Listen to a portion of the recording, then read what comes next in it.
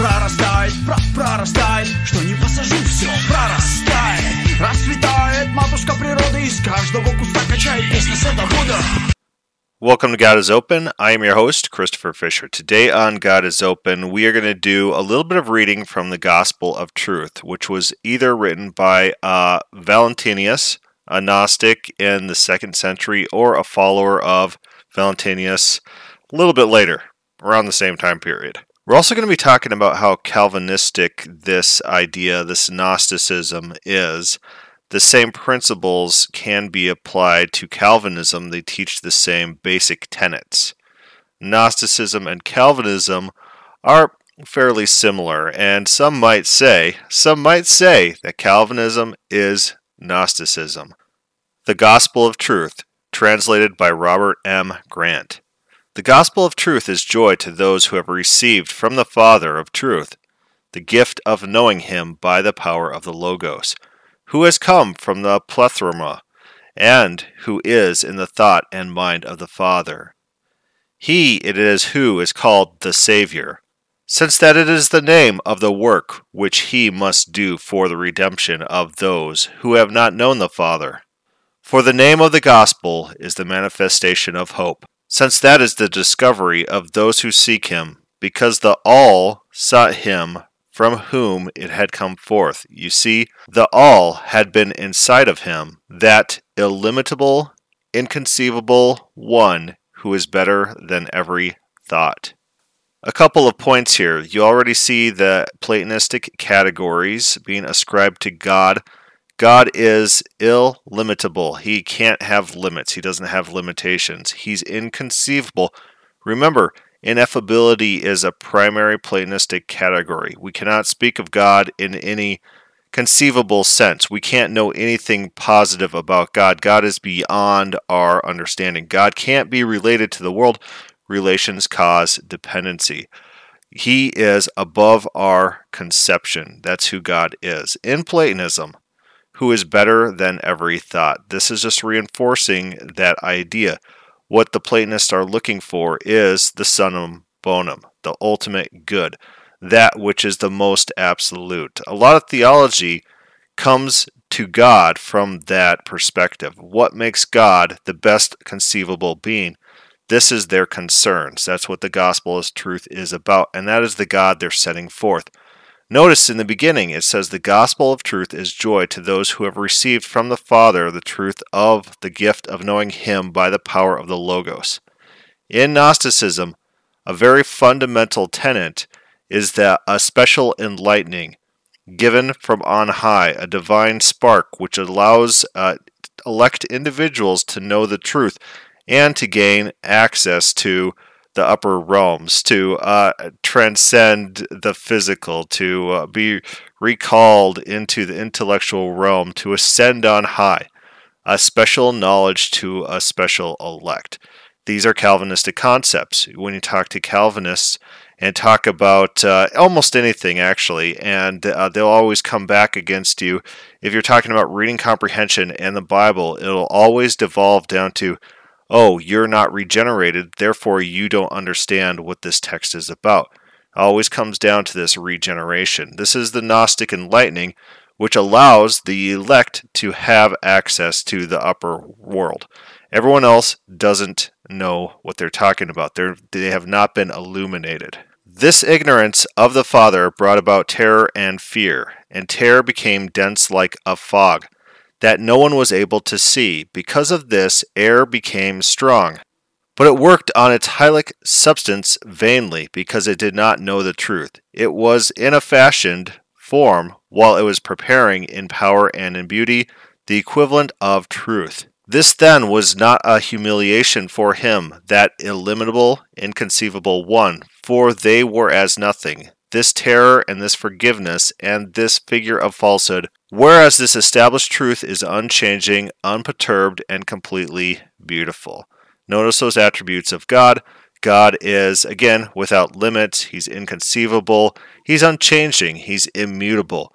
And this is the highest good. In the terms that are being used here, He is completely beautiful. This is not to be confused what we might think of if we call, hey, that baby's completely beautiful. You might be in the wrong frame of mind if you're looking at this phrase as if you were talking about anything in reality. They're coming to this from a Platonic category. They're coming from it from a Platonic mindset. The completely beautiful is that which is unchanging, that which there's no defect, and change is defect. Therefore, God is unperturbed, He's undisturbed, He's unmoved, He's immutable, and that creates this complete beauty. God cannot change, He's immutable, He's unknowable, He's outside perception. This is Calvinism. For this reason, do not take error too seriously, since it had no root. It was in a fog as regards to the Father, engaged in preparing works and forgetfulness, and fears in order, by these means to beguile those of the middle, and make them captive. Basically, the world around us is an illusion. Those who are not enlightened don't understand the reality of what's around us, and the enlightened ones have the access to the truth. Everyone else is in a gaze of stupor. You might say that their natures are corrupted such that they don't have access to God. They can't pursue God on their own accord. This is again Calvinism. The forgetfulness of error was not revealed. It did not become light besides the Father. Forgetfulness did not exist with the Father, although it existed because of Him. What exists in Him is knowledge, which was revealed so that forgetfulness might be destroyed, and they might know the Father. Since forgetfulness existed because they did not know the Father, if they then come to know the Father from that moment on, forgetfulness will cease to exist. So notice the limiting aspects. Yes, there's sin in this world, there's decay in this world, there's people who go around not knowing things about God, but God Himself is aloof from this. He's separated from this. He can't be attributed the pain and suffering of this world. Although the text states that, yes, it is because of Him that this world exists, He is separate and unblameable from what we see around us. The error is not of God. God is not the author of sins if you're using common Calvinist vernacular. That's what this is saying. That is the gospel of Him whom they seek, which He has revealed to the perfect through the mercies of the Father as a hidden mystery, Jesus the Christ. This is the Gnostic enlightening. The people who are elect have a perfection that's given through God. God enlightens them, enables them, gives them some sort of rejuvenation, and now they can see this truth. Through Him, He enlightened those who were in darkness because of forgetfulness. He enlightened them and gave them a path. And that path is the truth which He taught them. For this reason, error was angry with them, so it persecuted Him. It was distressed by Him, so it made Him powerless. He was nailed to a cross. He became a fruit of the knowledge of the Father. He did not, however, destroy them because they ate of it. Rather, He caused those who ate of it to be joyful because of the discovery. And Him they found in themselves, that illimitable, inconceivable one, that the perfect Father who made all, in whom the all is, and whom the all lacks, since He retained in Himself their perfection, which He had not given to the all. The Father was not jealous. What jealousy, indeed, is there between Him and His members? For even if the aeon had received their perfection, they would not have been able to approach the perfection of the Father. Basically, what this is saying is that creation is a fallen world. There's imperfection in this world, and that imperfection, yes, there are traces of perfection in this world, and that could be attributed to God. Those perfections are a reflection of God. In the Calvinist sense, the world creation is meant to reflect God's greatest glory, but it doesn't give anything to Him. It can't be related to Him. It just reflects Him. So all that's good in this world, according to Augustine, is the good. That's things that actually exist. Evil and decay don't actually exist. They are nothings. They're not parts of God. They're just deviations from existence. In the same way, in this Gnostic text, God retains the perfections. The world has traces of that perfection, but the imperfections cannot be attributed to God.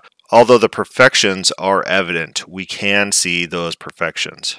For even if the aeon had received their perfection, he would not have been able to approach the perfection of the Father, because he retained their perfection in himself, giving it to them as a way to return to him as a knowledge unique in perfection. He is the one who set the all in order, in whom the all existed, and whom the all lacked. As one of whom some have no knowledge, he desired that they know him and that they love him. For what is it that the all lacked, if not the knowledge of the Father? So that's about all we're going to read of this tonight. We might pick it up later, but the elements of Gnosticism that I'd like to stress is the Platonic categories in how it defines God. God is inconceivable, has no limits, is pure perfection, is unable to be vocalized, is immutable. Unperturbed is one of the languages used about God. God is impassible, completely beautiful. Of course, they're using Platonic beauty. And what is the goal of a good Gnostic is to ascend back to that realm.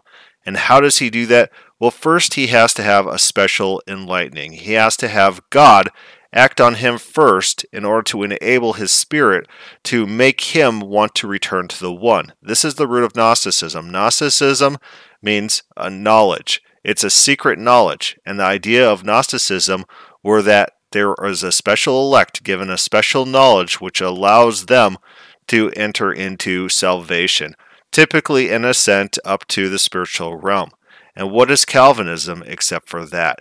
That's what I see daily in my interaction with Calvinists when they start appealing to their special election, their special enlightenment, and them being regenerated and other people not being regenerated, so they have this special knowledge of the Scripture. They're appealing to Gnosticism. This is a Gnostic religion. It's a continuation of Gnostic beliefs. Right or wrong, that's irrelevant. Those are the tenets of Gnosticism, and Calvinism fits that standard definition.